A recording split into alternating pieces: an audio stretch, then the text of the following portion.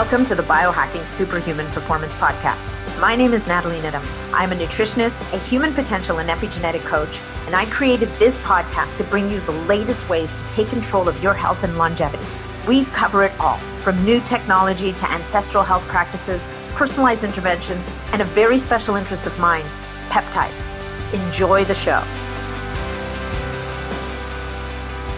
Hey guys, welcome back to the show. Today, we've got a great episode for you. I'm always excited about these episodes, aren't you? Anyway, before I jump into the episode, of course, a tiny bit of housekeeping.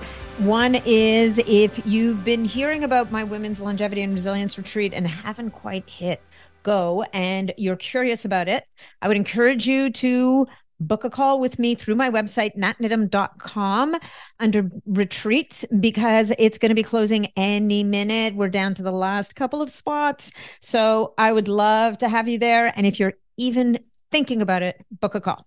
Secondly, Mighty Networks community. That's a paid community on Mighty Networks, away from Facebook's prying eyes and ears. That's also natnidham.com under BSP community. Last but not least, if you get value from this and future episodes, make sure that you share it. Make sure that you leave us a review. Okay, let's thank our first sponsor first before we jump into anything else. Look, if you're like me, you're often looking for a snack. And we try not to snack too much in between meals, but if we are going to snack in between meals, we need to make sure that it's the right stuff. And a high protein snack is perfect. And here's why Paleo Valley beef sticks have become my go-to. Many meat snacks on the market use encapsulated citric acid, known as ECA, as a processing agent to ensure a long shelf life. However, research suggests that ECA can lead to joint discomfort, muscle aches, upset stomach, and even shortness of breath. Paleo Valley takes a completely different approach, using old world fermentation methods to increase their beef stick shelf life naturally. And that means you get to enjoy these snacks without the harmful acids and chemicals found in their products. Not to mention the fact that all of their beef is grass-fed beef. So if you want to try them for yourself, head on over to paleovalley.com/Natalie, Natalie with an H, Nathalie, and you get to save 15% on your order. And if you're inclined, I encourage you to try the jalapeno sticks. They are my favorite and they're not super spicy. All right, now let's talk a little bit about this episode and my guest. So today I'm joined by Dr. Dale Bredesen, a renowned expert in neurodegenerative diseases, particularly in Alzheimer's. We are diving into the intricacies of Alzheimer's, its prevention, and even the possibility of reversal. That's right, reversal. We cover the crucial role of the immune system in both Alzheimer's and even COVID, and the fascinating connections between these diseases. Dr. Bredesen also discusses his lab's groundbreaking work to understand the neurodegenerative process, which has resulted in him writing 3 books and thousands of people experiencing improvements in their conditions. Really fascinating stuff. Dr. Bredesen is the best-selling author of The End of Alzheimer's, The End of Alzheimer's Program, and The First Survivors of Alzheimer's. So these are great books, guys. The End of Alzheimer's is the first one, which is kind of like almost his theory, hypothesis, and life's work. The End of Alzheimer's Program is a way for people to have a step-by-step process that they can tap into. And then The First Survivors of Alzheimer's actually talks about case studies, which is amazing stuff. So he's got a background at institutions like UC San Francisco and UCLA, and he's now a distinguished UCLA professor. You can connect with Dr. Bredesen on Instagram at Dr. Dale Bredesen, or on X, formerly known as Twitter, which is also Dr. Bredesen, Dr. Dale Bredesen, sorry. And then his website is apollohealth.com/Dr-Bredesen, Bredesen. All right. All of this stuff is in the show notes for you. That was a lot to remember. All right. Our final sponsor to thank before we jump in is one of my favorite topics these days. Did you know that one of the major factors contributing to poor aging is the presence of senescent cells, also known as zombie cells? These cells are old and worn out, remaining in the body even after they've served their purposes. And as a result, they are draining energy and nutritional resources. Now, these senescent cells, we need some of them because they do serve a purpose.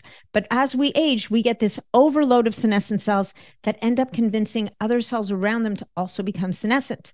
So as they accumulate, they will lead to decreased energy levels, reduced flexibility, slower recovery after workouts, and what is commonly referred to as that middle-aged feeling. Nobody wants that. Luckily, over the past decade, researchers have identified plant-derived ingredients known as senolytics that can aid in the natural elimination of senescent cells. One product that I personally use and highly recommend to all of my clients is Qualia Senolytic. Well, at least all of my clients over the age of 35. Qualia Senolytic works like a monthly cleanse specifically designed for the aging process. And the best part is all you have to do is take 6 capsules 2 days each month. You might take 2 capsules 2 days every quarter. It depends on your age and your goals. But what you will get to experience are the benefits of its science-backed vegan ingredients that help your body naturally eliminate senescent cells. The results can be remarkable, helping you to feel up to a decade younger within just a few months. So to try Qualia Senolytic with a 100-day money-back guarantee, visit neurohacker.com/Natalie, and Natalie's with an H, Nathalie. And by using the code Natalie, Nathalie, you will receive a 15% discount on your first order. Now, remember, to start aging better, visit neurohacker.com/Natalie for Qualia Senolytic. And don't forget to use that code Natalie to enjoy a 15% discount.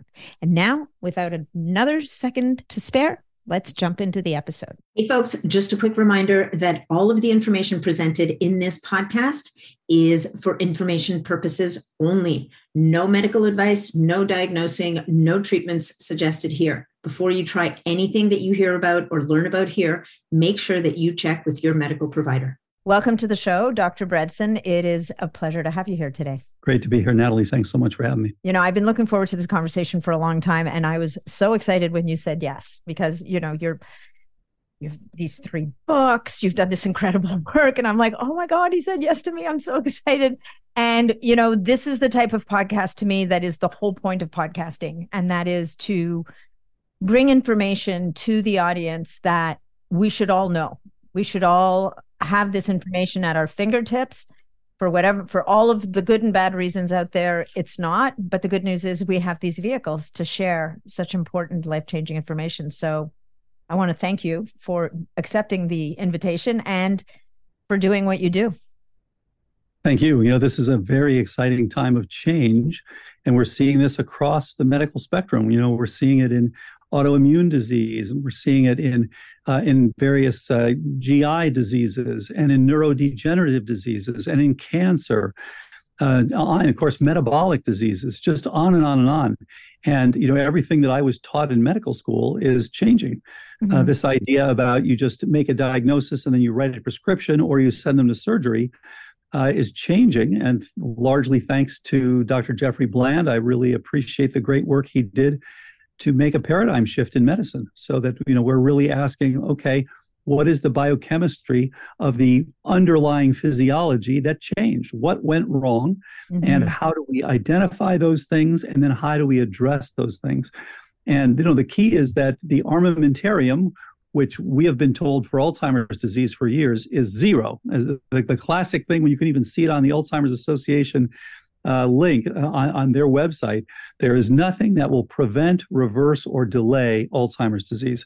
Nothing could be further from the truth. We've published it. We've published cases. We've published a clinical trial, published 3 books, as you mentioned. It's very clear. We have thousands of people now where we are seeing improvements, and far better than anything that's been achieved with various drugs. So there is a fundamental change in the way we think about and practice medicine in the 21st century. And unfortunately, the vast majority of physicians are not yet doing that.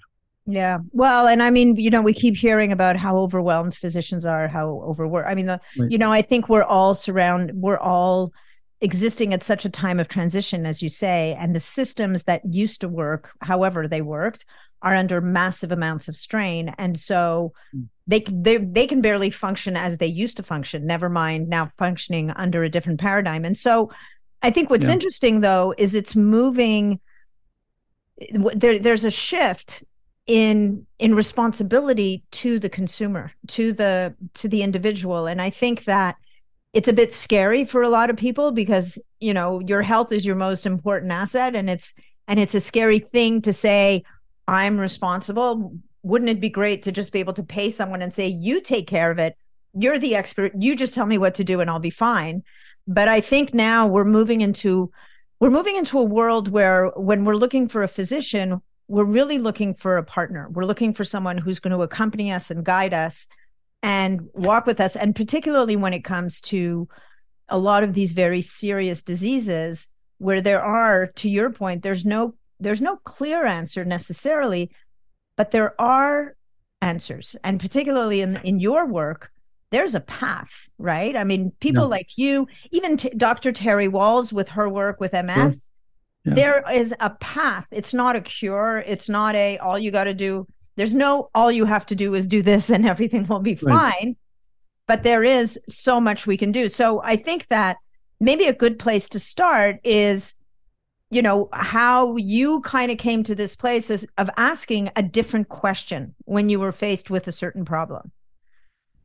Yeah, this is a great point, because one of the reasons I'm so interested in this 21st century medicine is because we came to it from a very different place than everybody else. We didn't do it by going to a conference or reading something or hearing a webcast or any of those sorts of things. We spent 30 years at lab. I ran a lab for 30 years. I studied with 2 Nobel laureates before I started out. And so the goal of my laboratory, and we published over 230 papers, peer-reviewed papers, the goal was to understand the fundamental nature of the neurodegenerative process. So if you look at neurodegenerative disease, Alzheimer's, Lewy body disease, frontotemporal dementia, ALS, just go right down the list, then this is the area of greatest biomedical therapeutic failure. As they say, everyone knows a cancer survivor, no one knows an Alzheimer's survivor. And of course, we've changed that. And that's why I wrote the book, The First Survivors of Alzheimer's. Mm-hmm. So what happened was, as we were going through this and looking at these various pathways, and we were basically looking at the molecular biology and the signaling involved in the brain when you have degeneration.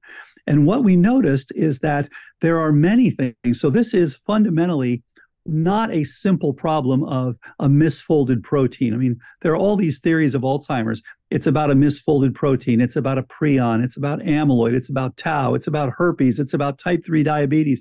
Just go on down the list. There are dozens of these ideas. None of them has ever led to a sustainable improvement in the disease. So that means there's something wrong with the way that we think about this. So what our laboratory data showed over the years is that this is a network insufficiency. So what that means is you have a network of about 500 trillion synapses in your brain. So you've got an amazing supercomputer in your brain with all these wonderful connections. And of course, you're making new ones. You're learning new things all the time. And what happens is there's a whole set of things that need to be there so that you can keep that going. And when things are good, you will have a certain signal in your brain that says, okay, you can make new interactions and keep those interactions. And interestingly, when things go bad, your brain literally switches mode to a protective downsizing mode. And by the way, this is very much analogous to what happened to our country in early 2020. There was a new insult, which was SARS-CoV-2, mm-hmm. and everyone said shelter in place, socially distance, don't go to work, all this sort of stuff. And what happens? We then had a recession.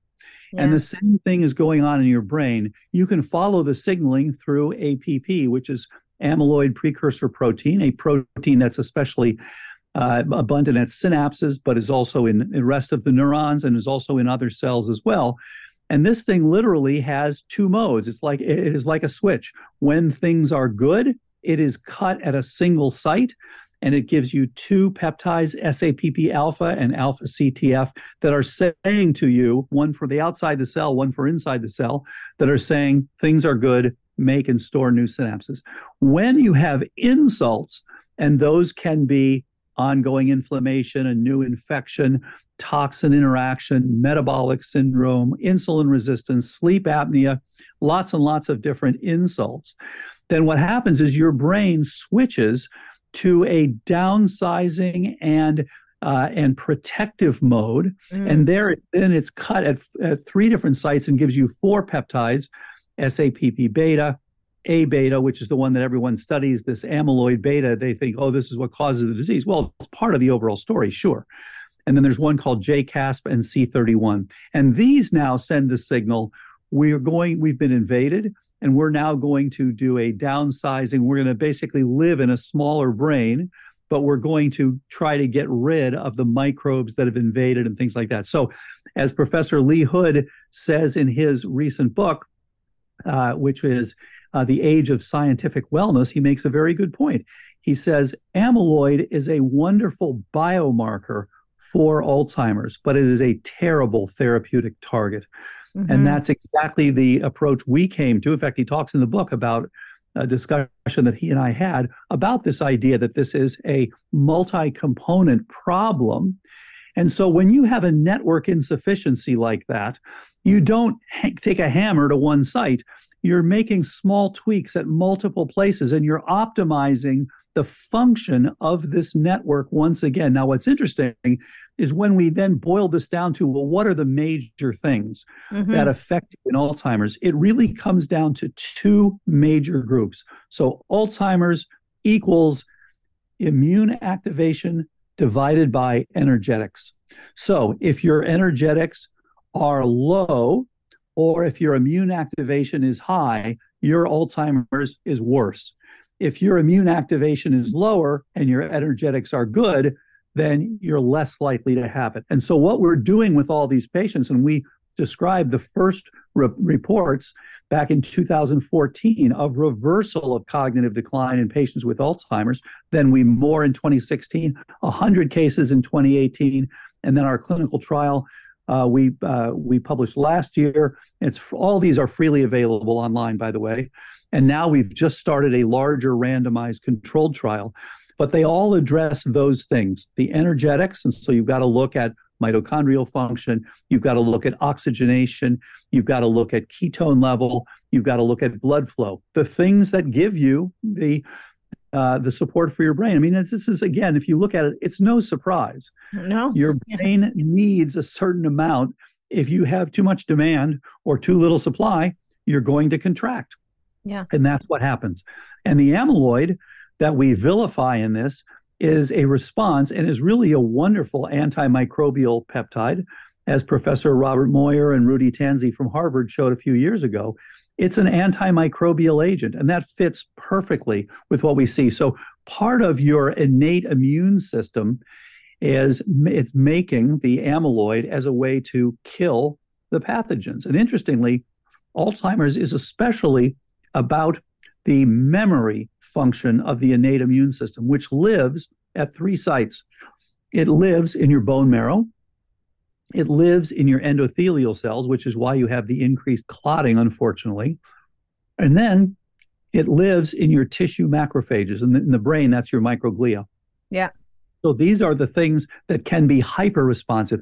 So when you're making that amyloid, which we associate with Alzheimer's, it's telling you you have ongoing activation of your innate immune system. You're trying to address an insult. So completely different way. So that's how we literally translated the work we did in the lab over 30 years into, okay, if that's correct, then we should be able to affect not just transgenic mice, but we should be able to affect human beings. And then I got a call in 2012 from a woman actually who was from the CIA, who was having problems, was back east, was having problems with her mother had died of Alzheimer's. She had been told she had the same thing. And so I got a call because her friend knew about the laboratory work we were doing. And I said, look, I haven't seen a patient in 20 years. If you're a mouse, we can probably help you. But otherwise, it's going to be tough. But she insisted. So she came out. We spent 2.5 hours going through all the kind of the background. And I got a call from her 3 months later on a Saturday at my home. And she said, I can't believe it. My memory's better than it's been in 20 years. And I thought, okay, I looked at my wife and I said, okay, we're on the right track here. And there are thousands of people who've now gone on this since then. And not everybody gets better, especially the ones who are very far along, end stage Alzheimer's. It is tough as you become more and more demented because you're dealing with a system that has downsized over years. And one of the points that's been made is that when you get a diagnosis of Alzheimer's, you've often had the underlying pathophysiology for about 20 years. And that's documented by serial PET scans and serial spinal fluid analysis. So you can see this coming. So we argue, look, if everybody would simply get on early, either as prevention, if you're 40 years of age or older, please get on prevention, get a cognoscopy. Easy to do, just like we all know to get a colonoscopy when we turn 50. Get the cognoscopy if you're 40 or over. And if you don't do that, then please get on active treatment when you develop SCI. So SCI is the second phase. There's pre-symptomatic, then SCI, subjective cognitive impairment. And that's when there's something wrong, but you're still able to score normally on cognitive testing. That lasts about 10 years in people with Alzheimer's. So when virtually 100% of those people can get better when you do the right things. So what we're doing is simply to ask for each person, what caused this? You would be shocked at the things that come out of these. So we have one example, a woman recently who works with a wonderful health coach, Carrie Mills Rutland in New York City. And she had a classical presentation of something called PCA, posterior cortical atrophy. Now, in her case, it turned out she had some contribution from herpes simplex, some contribution from Bartonella, which is a tick-borne organism, some contribution from mycotoxins, and some contribution from metabolic changes. Most people have multiple contributors. This is a breakdown in a network. So as Carrie and the physicians working with this woman started treating her with the appropriate things, she started to improve. And interestingly, she got some clear improvement from EWOT, which is exercise with oxygen therapy, which again makes perfect sense because you're talking about improving the support, improving the energetics of the brain. And interestingly, her MRI, just dramatic improvements. Her parietal lobe went from less than first percentile up to the 23rd percentile. Her temporal lobe went from the 6th percentile to over the 30th percentile. So just striking improvements in MRI, as well as her symptoms, as well as her cognitive testing. Yeah. So you have to look for these things, various toxins and various pathogens, and then treat them. Okay, so I have a couple of questions for you. So when it comes to these toxins and pathogens, so for example, herpes simplex, Bartonella, mycotoxins are you can get rid of, but the herpes simplex is notoriously difficult. I mean, yes. To my knowledge, it's almost impossible to eradicate. Then Bartonella is another one that's really hard to get rid of. Is it a question of lowering the titers and strengthening the immune system? Because is it a question of strengthening the immune system so that it has a more appropriate response and is able to hold these things down? Or is it a case of you're actually able to therapeutically reduce the virulence of certain of these microbes or organisms? Yeah, such a great question. So the same thing happens in COVID and in Alzheimer's. It's very interesting. So as you know, in COVID, you die from cytokine storm. COVID actually has a mechanism by which it delays your interferon. It delays your noticing it as a virus, unfortunately. So this is why then you suddenly start, oh my gosh, there's all this COVID around, and all the SARS-CoV-2 around, and you just have this massive response. So what happens is you have a high innate immune response, but your adaptive response has not succeeded in clearing. Normally what you want to do is you activate the adaptive system. It's now targeting the right thing, and it turns down the innate system. So now you reset and everything's good. Well, unfortunately, for people, as we learned, with type 2 diabetes or with poor interferon responses, et cetera, you have this ongoing cytokine storm, and your adaptive system has not succeeded in clearing the virus. That's the thing that's killing you.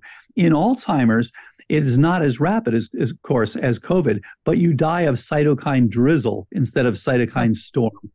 You are actually not particularly good at getting rid, or you're continuing to expose yourself to things like mycotoxins. It's these chronic infections, Babesia, Bartonella, Borrelia, things like that are giving you the problem. And of course, molds And so the same sort of thing happens. You have this continued activation. Now, you're right. When you treat this, you typically don't eradicate herpes completely. But what happens is you're doing some of the work, taking some of the load off the adaptive system. You're damping this down, and you're allowing this ongoing inflammation to come down, and therefore your body is making less of the amyloid. It's essentially like a backup response to this stuff. If you can get rid of this stuff up front, you're not going to have to continue to make this stuff, which has this antimicrobial. It's essentially a down the line response, and probably a one that takes less overall energetics. The adaptive system is an energy demanding process. So as you're not having the ability to generate that energy, you're going to just stick with the simpler ways to go. Right. And so that with these things, you have to get at the pathogens. And the same thing, as you mentioned, with the toxins. So it's whether it's inorganics, things like air pollution or mercury, or organics, things like glyphosate, toluene, benzene, things like that, or it's biotoxins, which we see all the time. People who have this chronic biotoxin exposure. And as you know, one of the things that activates the immune system the most is beta glucans. So, any of these sorts of adjuvants. So there's an interesting phenomenon. When you get some of these vaccines early, you get BCG, for example, early on in your life, that clearly reduces your risk for Alzheimer's. And that's been published and shown quite nicely. The same sort of thing with early flu vaccines. So there's something about getting your adaptive system ready to go that seems to be helpful. Whereas when you now tweak your innate system later in life, and that can happen through, and we unfortunately do see it through people who are now getting vaccinations late in life, or boosters late in life, or getting exposure to beta glucans late in life. Any of these adjuvants, unfortunately, you're now pushing up the innate system again. So there's a very interesting phenomenon where you have infectious diseases where the main problem is the actual infection, but you've got to also deal with the immune system response. But then you've got the ones where it's the immune system response that seems to create more of the disease. And a great example is MS, where you get infected, and it looks like it's going to be most of the time by Epstein-Barr virus. And if you take 1,000 people at random, 940 of them will have been infected, as you know, by EBV. Most of us have been exposed when we were younger. But interestingly, only one of those 940 will develop multiple sclerosis. So there's something different about the response. And what was shown in a beautiful study out of Stanford was that there is a cross-reactivity between one of the antigens from the EBV and the glial cam, a specific molecule in the brain, and that seems to be critical in at least some cases of MS. So in that case, we're trying to damp down the response, but you have to remember the response is to a pathogen. Yes, it's a response that most people don't do, but it is about a pathogen. So we're trying to say, go after both. Alzheimer's is emerging as something a little bit like MS, but slower, in that you get these various pathogens, and there are many, it's not just one, and the amyloid is the response you're making because you haven't succeeded in a nice, normal, get the innate system, get the adaptive system, clear the problem, turn it back down, reset, everybody's happy. So you're just continuing to turn out this amyloid. So when we evaluate people, we have to look for all these possibilities, and then we have to address them. And then after that, we have to think about, okay, how much have they lost already in terms of the synapses, and what can we do to bring those back? And that may be intranasal trophic factors or stem cells or hormones or nutrients. There are all sorts of things. Yeah. But as you can imagine, the longer you wait, the more synapses are lost, the harder it is to rebuild everything. But from a preventative perspective, you could almost make an argument for as a going in position. I mean, we'll talk about genetics in a minute, because there's certainly a couple of genes that definitely predispose people to a much higher propensity to develop Alzheimer's. But taking that aside, it's because these infectious agents are so prevalent, And whether it's an infectious agent, or it's a toxin, or it's an environmental toxin, like all the things that you just mentioned, I would say you could take 100 people and every one of them will have some sampling of these things. It is really about managing our immune system so that keeping it as fit as possible so that we have appropriate immune responses to all these different things to a degree. Yes, and energetics. And I would argue energetics. That, and what the research shows that Alzheimer's is now optional. Virtually nobody needs to get Alzheimer's. So please don't wait, because it's easier to deal with. So everyone 40 or over, get a cognoscopy, get on active prevention. And if you don't do that, if you have first symptoms and you're beginning to have SCI, please don't wait. Please get on treatment early. Okay, and the reality is you don't have to go to the point of being demented. Yeah, of even getting that diagnosis in the first place. So let's talk. You've mentioned cognoscopy a couple of times now, so I'm sure people are sitting there going, "Right, where do I sign up? Where do I get a cognoscopy? What is a cognoscopy? Why hasn't my doctor ever talked to me about a cognoscopy?" So tell us about a cognoscopy. Yeah, great point. And so you can get it easily at mycognoscopy.com. Easy to look and see what it does. And basically, it's three things.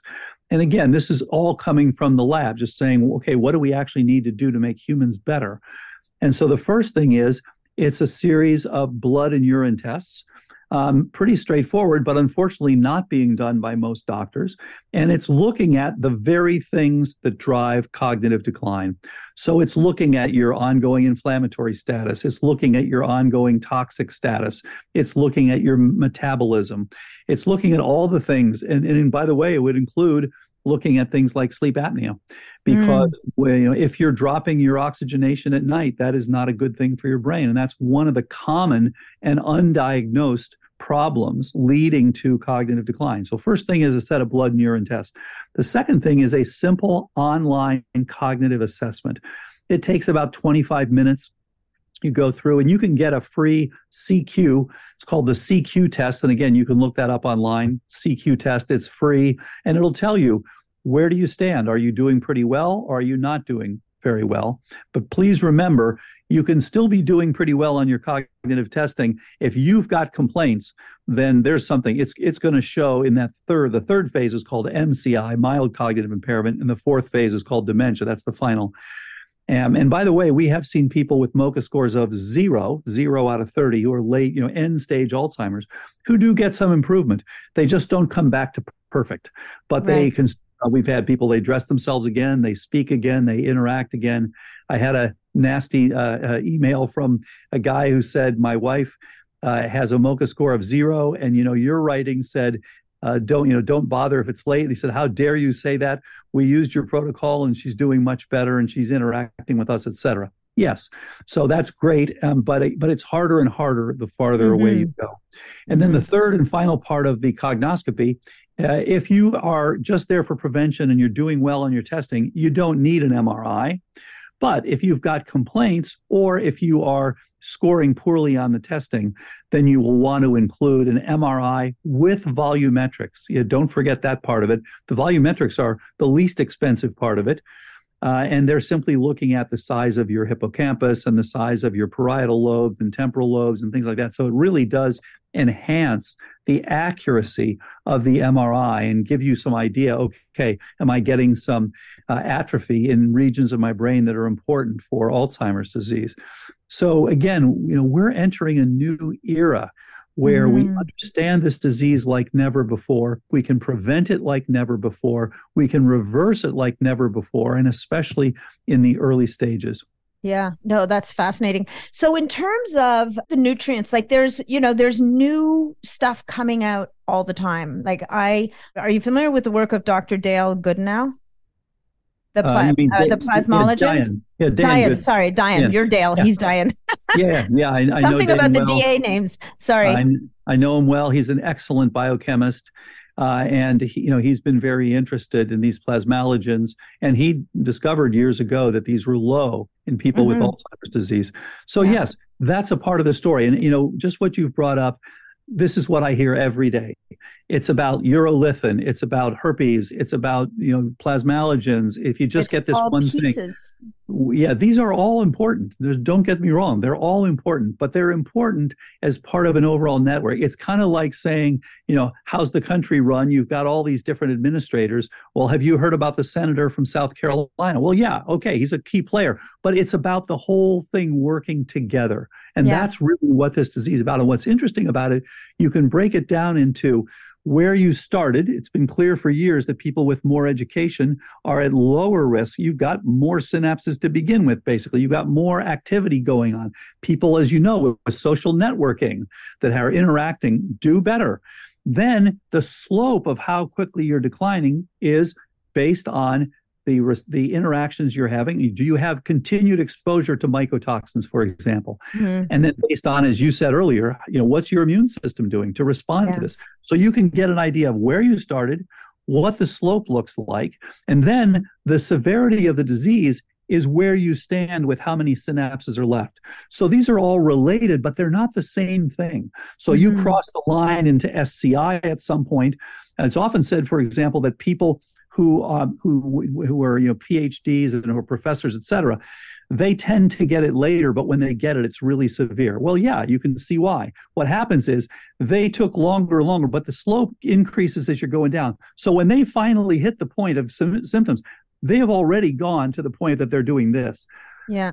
So whereas someone, for example, who maybe wasn't doing as well to begin with, they're still in the earlier part of their slope. And so they're not quite going down as quickly as those other people do.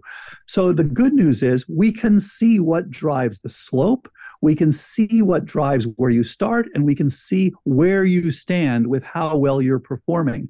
And we can tweak all of those. Mm-hmm. So that, again, the ability to make a difference is like never before. And we're still stuck with this old idea. You go into your doctor today, first thing they'll tell you is, we don't know what causes Alzheimer's. That's silly. We know a lot about what causes it. Then they'll say, there's nothing you can do about it except take a drug, and the new drugs will make your brain bleed. And by the way, these new anti-amyloid drugs don't make you better. They don't keep you the same. What they do is, instead of going downhill like this, you go downhill. In one case, it's 27% slower. In one case, it's 36% slower. You still go downhill. You just don't go downhill as quickly. Hey guys, just a quick break to talk to you about MitoPure from Timeline Nutrition. MitoPure is the first product to offer a precise dose of urolithin A to support mitophagy and increase cellular energy. So why is mitophagy important? Well, mitochondria become damaged and dysfunctional over time, leading to the production of harmful byproducts and the disruption of normal cellular function. Mitophagy helps in maintaining healthy mitochondria by eliminating these damaged ones, allowing for the proper functioning of cells and overall cellular health. Optimizing your cellular health, we know, is crucial for maintaining healthy tissues, organs, and systems in our body. And this is where MitoPure from Timeline Nutrition comes in.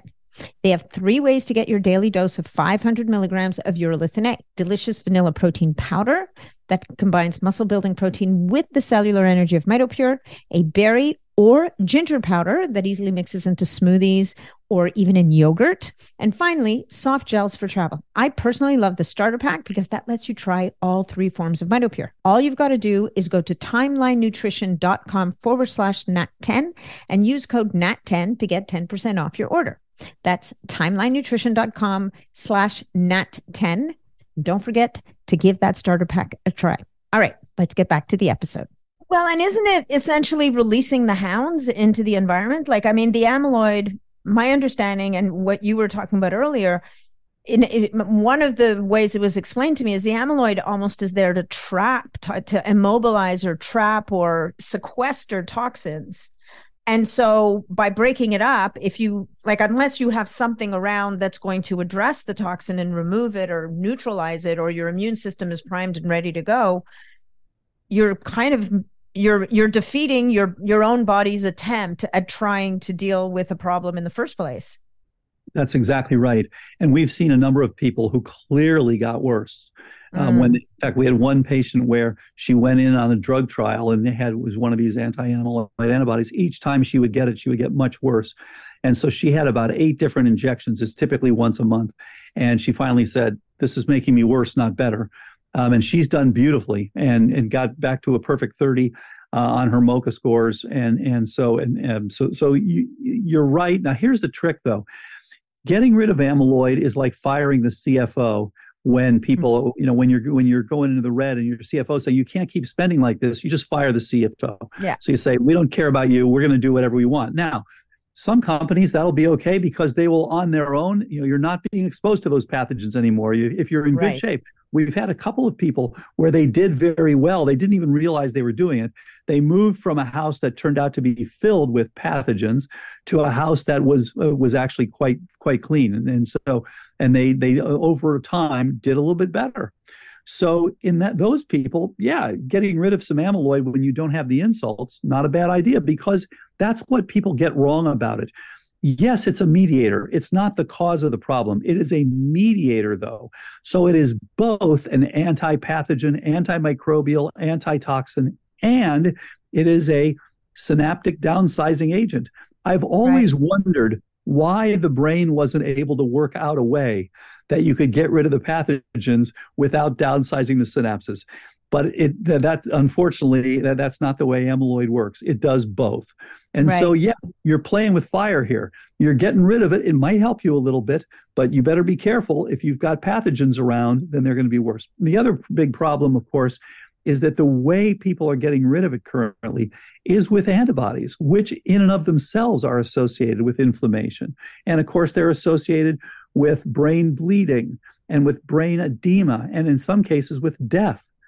One of the things that the amyloid does is to essentially plug damage in vessels. So now you're ripping that out, and no surprise, you get brain bleeding when you do this. So again, the understanding of the pathophysiology is what's failing here. And in the pursuit of many, many billions of dollars, we're ending up with drugs that really are not appropriate for the pathophysiology of the disease. Yeah, that's really a shame. So, well, I've always thought of, Alzheimer's and all of these diseases, I've always thought of them as not one thing.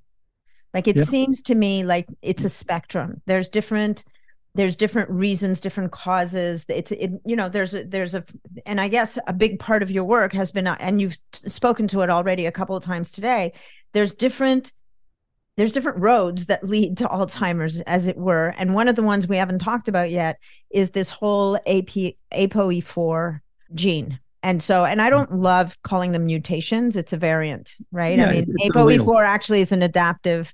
There are some benefits in certain environments, which just not in the environment we live in today. Maybe we can speak to that a little bit, because we're at a point right now where it's not that hard to find out if you carry 1 or 2 copies of the ApoE4, whether it's direct to consumer or direct to your health coach, and then they do a reading with you. There's all these different genetic tests out there that will give you that information. But, how much of a big deal is it, and what can people do about it? Yeah, so the good news is there's a tremendous amount you can do about it. So please don't worry, no matter what the genetics showed. So, but it is important to know that. And so if you look at the population in general, about 3/4 of the population is ApoE4 negative, so they don't have the 4 allele. So for U.S. people in the U.S., about 75 million of us will have a single copy of ApoE4. So you got it from your mother or your father. And then about 7 million will have 2 copies. So you got it from your mother and your father. If you have 0 copies, your lifetime risk for Alzheimer's is about 9%. It's not 0, but it's not terribly high. If you have a single copy, it's about 30%, much higher. And if you have 2 copies, it's about 70% or so. Most likely you will develop Alzheimer's during your life. Some of the ApoE4/4s, if they have other mutations together with that, it'll be over 90%. So others, it will be much less. So the bottom line is, though, for all ApoE4/4s, it's well over 50%. So you want to find out early, and there's a wonderful website, apoe4.info, that has over 7,000 people now, and the vast majority of them are on some version of the protocol we developed and are preventing their cognitive decline. And so That's that it's amazing. critical to know that. And one of the things that ApoE4 does, and by the way, ApoE4 was the primordial ApoE. So if you look at ApoE in a simian, like a chimp, for example, it is different than the humans. But if you look at the DNA, the entire genome of simians compared to hominids, there are not very many changes. It's a relative, as you know, it's somewhere 98, 99% similar. It's pretty In close. fact, as I've told my wife, my DNA overall is more similar to a male chimp than it is to hers. And of course, she said, well, duh. Yeah, you both like the Three Stooges and ESPN and stuff like that. So, okay. But the bottom line is that there are so many similarities. And if you look at the changes that went from simians to hominids 5 to 7 million years ago, there's an overrepresentation of things that are pro-inflammatory, which I think is fascinating. And as Professor Tuck Finch from USC proposed, and I think Tuck is right, he's saying, look, what happened when we became hominids? We came down out of the trees. We punctured our feet walking on the savannah. We fought with our brethren. We fought with our food. All these things. We ate food that was filled with microbes. So we needed a pro-inflammatory state to survive. And this is why, as you alluded to, in the third world today, you do better overall if you're ApoE4 positive, because you have that pro-inflammatory state. And actually, we found and published a number of years ago that ApoE4 actually interacts and literally turns down the expression of 1,700 different genes. And some of these that it turns down are responsible for turning down immune responses. So it turns down the thing that was going to turn down. And so you have this runaway, this much more active immune response, which is great for 5 to 7 million years ago. But unfortunately today, it's associated with ongoing continued inflammation, Alzheimer's disease, atherosclerosis, and a slightly shorter lifespan because of it.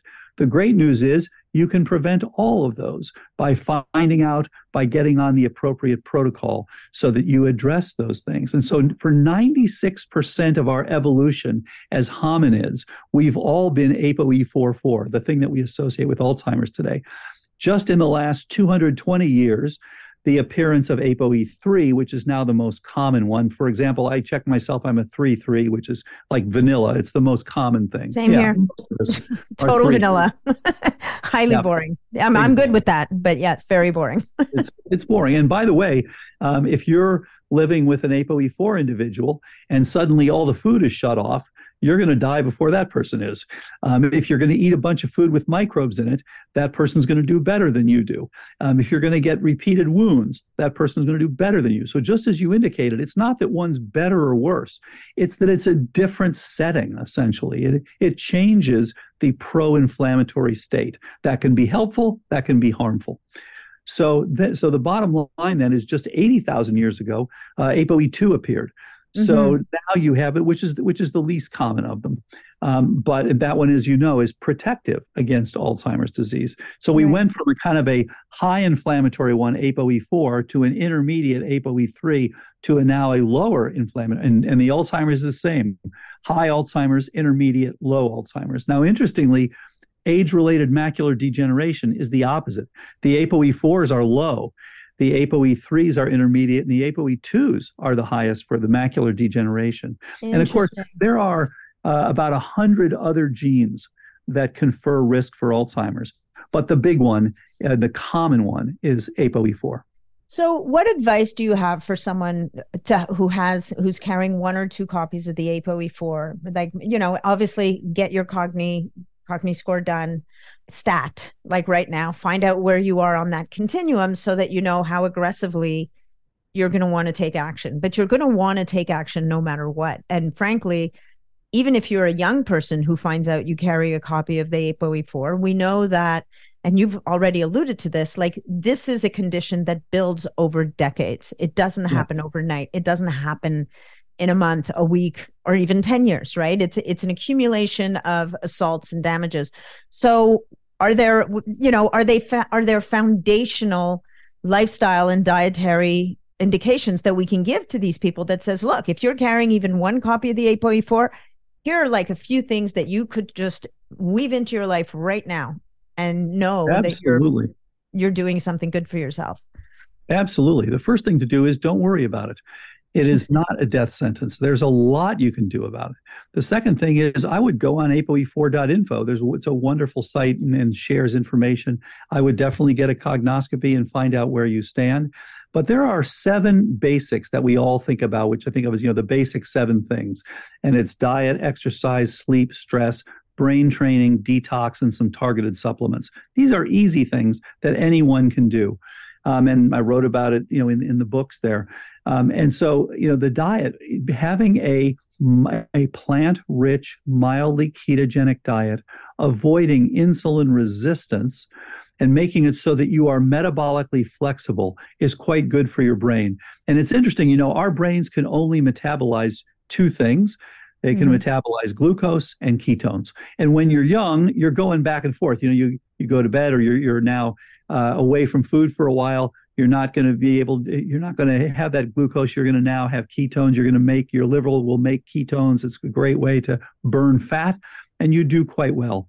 As we get a little older, unfortunately, and especially if we are on the standard Western diet, then we develop insulin resistance. Over 80 million Americans have that. And you lose the ability to make both. So when I see patients, I treat this as an emergency because of their energetic problems. So they now can't metabolize glucose because they have the insulin resistance. And in fact, it's so interesting. If you look at the PET scan of a person with Alzheimer's years before they have a diagnosis, they have reduced glucose utilization in the temporal and parietal region. That is the hallmark of Alzheimer's disease. So that fits beautifully. You're not metabolizing the glucose appropriately, but you're also not making and utilizing ketones, because to make ketones, there's several things that trigger that. If you have a high insulin, which happens when you're insulin resistant, you can't make the ketones. So now your brain has lost the ability to utilize both of these things. And it's literally sputtering along for years, not being able to have optimal energetics and optimal utilization. So the first thing we want to do is to give you some ketones. Just get the ketones up, because we want to get you again able to have these available. And then we want to make you, over the next few weeks, insulin sensitive once again. And that's why we use this plant-rich, mildly ketogenic diet. It's high in phytonutrients, it's high in fiber. We have appropriate periods of fasting, typically 12 to 14 hours at night, or if you're ApoE4 positive, 14 to 16 hours at night. All these things will drive you back into a better energetic state. Improve your microbiome as well, improve your detox as well, improve your lipid status as well, therefore improving your blood flow, improving your glycemic index as well. So all these things, very, very helpful. And then interestingly, exercise, which has been shown again and again and again to have an important effect on Alzheimer's. And by the way, the magnitude of the effect of regular exercise is almost identical to the magnitude of effect of a single copy of ApoE4. Wow. So if you just get out there and do regular exercise, and you want to do both aerobic and you want to do strength training as well, because they have complementary effects on your brain. And one of my very favorite things now is EWOT, exercise with oxygen therapy, because it gets the blood flowing, it improves the oxygenation to your brain. So it really is helping with your energetics. And then, of course, supporting your mitochondria and all these sorts of things. And then sleep. And, again, Professor Matthew Walker, right over here at Berkeley, has written a wonderful book, Why We Sleep, which goes into all these things. Why are these things so critical? What does that do to your immune system? What does that do to your energetics? What does that do to your amyloid load? When you have poor sleep, you're making more amyloid. And as you make more amyloid, it gives you poor sleep. So again, you're just going down, unfortunately, this vicious circle. So all of these things are basic things that everyone can do. Getting them optimized is so helpful. So getting on these basic 7 things, and I include brain training, I include detox in there, and some basics for detox. Again, I wrote about it in these books, and then some targeted supplements. And I understand that more and more the lobbies from the drug companies ultimately are pushing for less access to supplements. But in fact, using the right ones in the right way at the right time is actually helpful and can be very, very helpful. And of course, there are no question there are some charlatans out there producing junk. So you want to make sure that you use ones that are from a reputable source, but they can be very, very helpful. Yeah. I mean, I was reading in your book about one of the cases of one of the people that was able to reverse a lot of her symptoms, and curcumin, which is an interesting supplement because for a period of time it was all the rage, and then it became a bad actor because somebody found something in a bad batch somewhere. And now I think we're coming back into balance on curcumin. And curcumin is really interesting because it's a spice that's used in India. And I remember when I was at school studying nutrition, one of the things we were taught is that in those cultures that use a lot of these spices and a lot of turmeric, at the time, somebody did a study that showed that there was lower rates of certain types of inflammatory neurodegenerative diseases. And there was a thought that maybe we could attribute that to the amount of those spices that they use in their cooking and Ayurvedic medicine in general. Yeah, no question about it. And this is something that, again, you have to remember, there's a balance here. This disease is ultimately, you got a bunch of insults and they were pathogens and toxins in your metabolic state and leaky gut and all these things, and you responded to them. Mm-hmm. And yes, the pathologist looked in there in the brain and said, aha, there's some amyloid there. That must be what's causing the problem. But that was part of the overall dynamics here. And so curcumin does a number of very interesting things. It is an anti-inflammatory, very nice. It also, by the way, binds to the amyloid and helps to remove that. It also, by the way, binds to the tau as well. Interestingly, it also can actually upregulate a molecule called renin, which has an anti-Alzheimer effect. So it has multiple effects that can be very helpful. As you said, one of the issues is how do you get it into the brain? And it gets in a little bit, but not a lot. And so there are different ways that people have used. And there are other things that have somewhat similar effects, like cat's claw, that people like to use. But the bottom line is, we have been told over the years that the armamentarium for prevention and reversal of Alzheimer's associated cognitive decline is zero. The answer is it's huge. You have to use it in the right way at the right time, in the right components.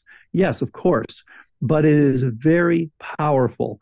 One of the things that's been upside down, which just about everything has been upside down in this field because there was nothing that could be done, is that people tell you don't bother to check your ApoE status because there's nothing you can do about it. Oh my gosh. Again, if you find out that you have this pro-inflammatory gene, absolutely get on active prevention. And you will change a few things. You're going to be more on the anti-inflammatory side. You're going to have slightly longer periods of fasting because you're a better fat absorber if you're ApoE4. Great for if you're on long fasts. Not so good for if you're eating all the time. Mm-hmm. So there's, again, knowledge is power, and we're beginning to understand these diseases. And one of the things that we're doing now is to apply this same sort of approach. You have to modify it for each disease, but look at each disease. Lewy body is a little different. That tends to be more about toxins, interestingly, and a little bit less about infections. So, okay, we have to look more at toxins. Frontotemporal dementia, ALS, macular degeneration. Each of these we believe, is a network insufficiency. So you have to define the network, you have to define the Achilles heel for each network, and you have to define what's driving it down in each of these diseases. So the optimal approach is going to be different for each person and for each disease. Yeah. Well, I mean, absolutely. And yet, when you were talking earlier about what the ApoE4 person wants to do, become metabolically flexible, stop eating and then start eating again at least 12, if not 14, 16 hours. These are basic health parameters that, frankly, you don't need to be an ApoE4 to benefit from. Like the goal of being metabolically flexible should be a universal goal amongst all of us because we will all be healthier. The question I also wanted to ask you about ApoE4 on the diet side is, What are your thoughts on saturated fats? And because, you can get a very, very rigid prescription of diet and exercise and even alcohol consumption. What have you found? Does it have to be like absolutely no sat fat? Like no, because you get people go fully vegan, which I'm not so sure is necessarily always the best way to go, but Yeah. I'm not the expert here. What are your thoughts there? This is a great point. And so here's the thing. Remember, earlier we talked about the innate immune memory. So what's happening is if you have been exposed to various pathogens, no surprise, you're going to reset. It's just like someone who's gotten beaten up a lot. Anything goes wrong, they're going to start punching because they have a different setting. Whereas people who haven't been through that, things are a little bit lower. And that is reflected, for example, if you eat saturated fats, you will reset your innate immune memory higher. You're ready for pathogens, unfortunately. If you're having mostly omega-3s and unsaturated fats, you're going to be lower. Now, if you get an infection suddenly, you may actually do better, again, with being ready for it. But for most of us who are dying in the long run of these chronic inflammatory conditions like heart disease and Alzheimer's, we'd like to be down here with the omega-3s, which is why people take omega-3s and eat wild-caught salmon and things like that. So again, it's not that one's perfect and one's wrong. So what we do for ApoE4, because they already genetically are set at a higher set point, their innate immune memory is ready to go. They are more pro-inflammatory. So we typically want to use unsaturated fats for them. Okay. However, what we say is, look, especially for people where if you want to give them MCT oil, well, so in general, if you're ApoE4 positive, we like to use exogenous ketones, not MCT oil. But check your LDL particle number or check your ApoB. If you're optimal there, if your LDL particle number is 1100, great. If you're up at 2000, that's not good. But if you're in the 800 to 1200 range, which is where you should be, having a little MCT oil. In fact, what Dr. Anne Hathaway likes to do, and I think she's got a great idea, just go back and forth with some exogenous ketones and a little MCT oil. Make sure that your LDL particle number, or if you check ApoB, that's another good way to do it, stays optimal. Great. So in general, for people who are ApoE4, I stay away from saturated fats and go with the unsaturated fats. Mm-hmm. However, again, for those people where we're trying to get the best outcomes and we're trying to treat them, and if their lipid numbers are very good, then I worry less about it, and I'll include some in there because they can be quite good energetically, as you know. Yeah. No, that's really interesting. And what about alcohol? What are your thoughts there? Yeah, alcohol, unfortunately, is not good for your brain in most cases. So what we usually say is, look, if you're doing well, if you don't have cognitive decline and you're there for prevention, a couple of times a week, have a glass of wine. As you know, anything over a couple glasses a week anyway is going to increase your risk for breast cancer, unfortunately. Yeah, it's not one thing, it's another. Yeah. So, it's fine. I don't worry when people are on prevention and they're doing, a glass 3 times a week. That doesn't concern me. When they have already active Alzheimer's disease, I do worry because this can add to the problem, unfortunately. For sure. Well, and I also think with wine, you got to know yourself, right? I mean, I was just speaking to a client the other day who admitted, look, once the bottle's open, it ain't going back. Yeah. Right. I mean, and people know this about it. It's interesting. People always know this about themselves. Are you the person that can stop at a glass, or are you the person who, once they start, it's not over until that thing's empty? And once you know that about you, you either have to become very social and have a bunch of people over and make sure you don't have more than a glass. Exactly. and that they don't bring more wine, or you have to, it's that whole concept of being an abstainer or a moderator that I think it's Gretchen Rubin writes about in her book. Absolutely. So you got to be, have your friends help you finish that bottle. Yeah, exactly. And not bring more. What's so inspiring about your work is what you've been saying over and over again. There is so much you can do about it. It's never your results will to some degree be dependent on how far along a person is, but you could be symptomatic and have massively amazing results. Absolutely. By making those changes. And so so you have amazing books. Can people just buy the books and get the information that they need? Or are there people that they need to work. And I guess that depends on how far along they are and the type of person that we're talking about. But Yeah, it's a great point. And there are a number of things. So one thing I would mention is one of the common complaints that people had was it's not easy to go and find things that were wild caught and things that were organic and doing all the right things. So we worked with Nutrition for Longevity, which is a company founded by Dr. Walter Longo, one of my colleagues. A great guy that I've known for many, many years. And actually, we published together way back in the 90s. A great guy. And he set up a company which is essentially for nutrition as medicine. And so they put together what the Keto Flex 12-3. So the diet that we use, which is this plant-rich, mildly ketogenic diet, is called Keto Flex 12-3 because of the 12 hours of fasting, and then the 3 hours before bed that you want to make sure not to eat right before bed. And so Nutrition for Longevity, N4L, now does have, and you can just look up actually KetoFlex, KETOFLEX123.com, and you can get these things, get them delivered. It's really easy. You can look up the books, as you mentioned. The End of Alzheimer's is available in 33 languages now. The End of Alzheimer's program, and the third one is The First Survivors of Alzheimer's. And these all came out from Avery, Penguin Random House. And we've now trained over 2,000 physicians in 10 different countries and all over the U.S.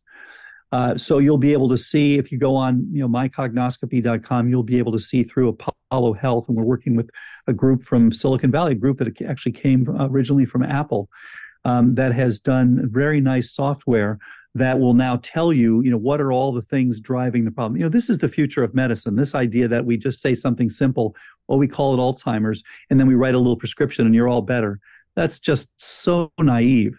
It's just not the way physiology works, unfortunately. So we'll have more and more help as time goes on. And so one of the things we found was that you have multiple different subtypes. There are some people where it's mostly an inflammatory type of Alzheimer's, some where it's mostly an atrophic, some where it's mostly a glycotoxic, some where it's more a toxin related, some where it's more vascular, and then finally some where it's more traumatic. So these are 6 different subtypes. Many people will have more than one subtype. So these computer approaches, this is very much like now what's going on with AI. We start looking at, okay, what are the associations? What's actually going on here? And there's going to be more and more of this in medicine for us to get better and better outcomes, especially in these complex chronic diseases as time goes on. Yeah. So 6, it's funny. I thought it was 3 subtypes. And when you mentioned trauma, so you're talking about people who may have sustained some kind of trauma to the brain at some point in their life. And which I guess might explain why, 2 people, both of them have exposure to a toxin or an infectious agent or whatever the case may be. So first there's their genetics and how they clear and how well their immune system is functioning. But then if you stack on, let's say, a traumatic brain injury and or maybe heavy metal exposure, or they're living in a moldy house, person number 1 is more likely to develop that condition than person number 2, whose body is able to handle it better. That's absolutely right. And of course, we associate trauma with CTE, chronic traumatic encephalopathy, but it also can increase your risk for Alzheimer's. And that was shown many, many years ago by Professor Gareth Roberts back in the 1980s, that if you have to have someone who has a significant head injury for example, from an auto wreck, the amyloid goes way up in the brain. Now, ultimately, if you survive it, you start to now get rid of that amyloid, but it is part of the response again. So it is a response to insults, including trauma. That's so interesting. It doesn't bode well for a lot of the professional athletes. And this is why we recommend everybody who has been a professional athlete who's had any sort of concussions or repeated even heading of the ball in soccer, please get on active prevention. As soon as you finish your career, please get on an active program to prevent yourself from having long-term cognitive decline. And of course, same thing goes for people who've had a car wreck or people who've had other head injuries. And of course, many of us have had head injuries from one source or another. Figure skater as a kid before they put helmets on kids on the ice, right? Oh my gosh, yeah. I distinctly remember falling over backwards. It was an exquisite pain. Yeah, so that ice is hard. Oh my gosh. Oh my God, that ice is hard. So, but I mean, for me, it's interesting because I've been singing the tune of metabolic flexibility for such a long time. Good for you. I just think it should be foundational for literally every human on the face of this earth right now, that who cares about their health. Like to be able to reclaim that metabolic flexibility that you described. I mean, people keep talking about, oh, I fast for 14 hours. I'm getting the benefits of autophagy. And I'm like, most of us do not have the metabolic flexibility to trigger autophagy for, if we're lucky, 24 hours. Sometimes it takes 36 hours, which is far longer than most people want to fast. Yeah, it's a great point. It's really interesting to me that in the 20th century, the big success of medicine was to combine antibiotics and public health measures for greater cleanliness to reduce the deaths from these simple infectious illnesses. And we did great with pneumococcal pneumonia and TB and diphtheria, and even ultimately with HIV, and actually fairly well with COVID-19, although clearly not perfect. But now what's happening in the 21st century, we are all dying, as Dr. Robert Lustig says, from these non-communicable diseases. These are things like Alzheimer's and cancers, and cardiovascular disease and chronic renal failure and things like that. It's a different era. It's a different mechanism of disease. These are much more pathophysiology based on networks and interactions with various pieces. And so you've got to define those. And this is why increasing our data set size, using more AI, this is going to be the story of 21st century success to damp down and to get rid of. I think that by the end of this century, all these things that we've had problems with, from lupus to schizophrenia to Alzheimer's to Lewy body disease, are going to be rare conditions, just as they should be. Yeah. Then we're going to be dealing with the next set of things, which may be things like more just strictly aging related, like telomere shortening or things like that. We'll see. Yeah, wearing out of parts. Yeah, exactly. We'll actually be wearing out our parts. Because, I mean, to your point, it's so funny because people will often say, well, 50 years ago or 100 years ago, nobody had to deal with this. And it's like 50 or 100 years ago, people just weren't living long enough to develop these conditions. And the other big thing has been that we made a series of assumptions over the years that have come back to haunt us. And the assumptions have been things from the food industry and the pharma industry. Mm-hmm. The assumptions were things like high fructose corn syrup is fine for you. Sugar is not a problem.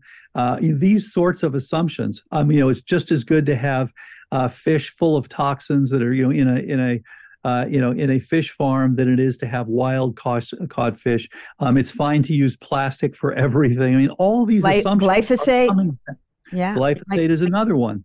These things are all coming back to haunt us with chronic disease. So, okay, we're more and more cognizant of that now. We can look at it, we can measure it, we can avoid it, and we can reduce it. That's the way we're going to live without these complex chronic illnesses. And again, I come back to the fact Alzheimer's is now optional. Yeah. Don't just sit there and wait for it to happen to you. You can prevent it. You can reverse it in its earliest stages. I love it. Thank you so much. This is great conversation, very inspirational, and not only inspirational, but actionable. It's beyond inspiration. It's the kind of thing that I hope that everybody listening to this podcast just kind of grabs onto, and whether it's for them, well, it should be for themselves and for their loved ones. Just spread the word, buy a couple of books and get to work, get in the kitchen. And thank you so much, Natalie. And as you said, don't be so passive with your doctors. That's in the classic. You go into your doctor and say, please help me. Okay, that's fine. But your doctor is not aware of a lot of the latest medicine. So you can actually help your doctor and get yourself doing the best things for prevention and early reversal of these chronic illnesses. Dr. Bredesen, where can people find you? I mean, we've said it, but let's close with that. The best ways to access the resources. We have the books and how people can best take charge of themselves. Yeah, Dr. Dale Bredesen on Facebook, drbredesen.com. You can also on Twitter, and also on Instagram. So any of those things, you can find me. And as I mentioned, there's a website, drbredesen.com as well. Amazing. And then there's these great books. There's the End of Alzheimer's program, which you can follow if you're a DIY kind of person. The End of Alzheimer's is your education book.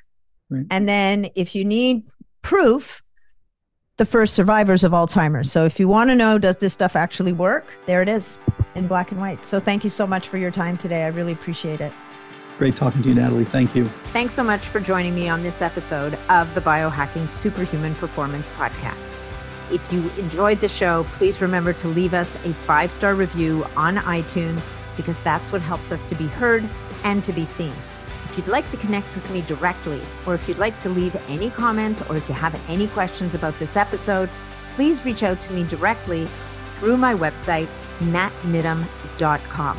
And of course, if you're not already a member of the Biohacking Superhuman Performance community on Facebook, that's where you'll find me every day. It's a short application, just answer a couple of questions, and you're in and interfacing with other amazing biohackers. Thanks again, and we'll look forward to seeing you on the next episode.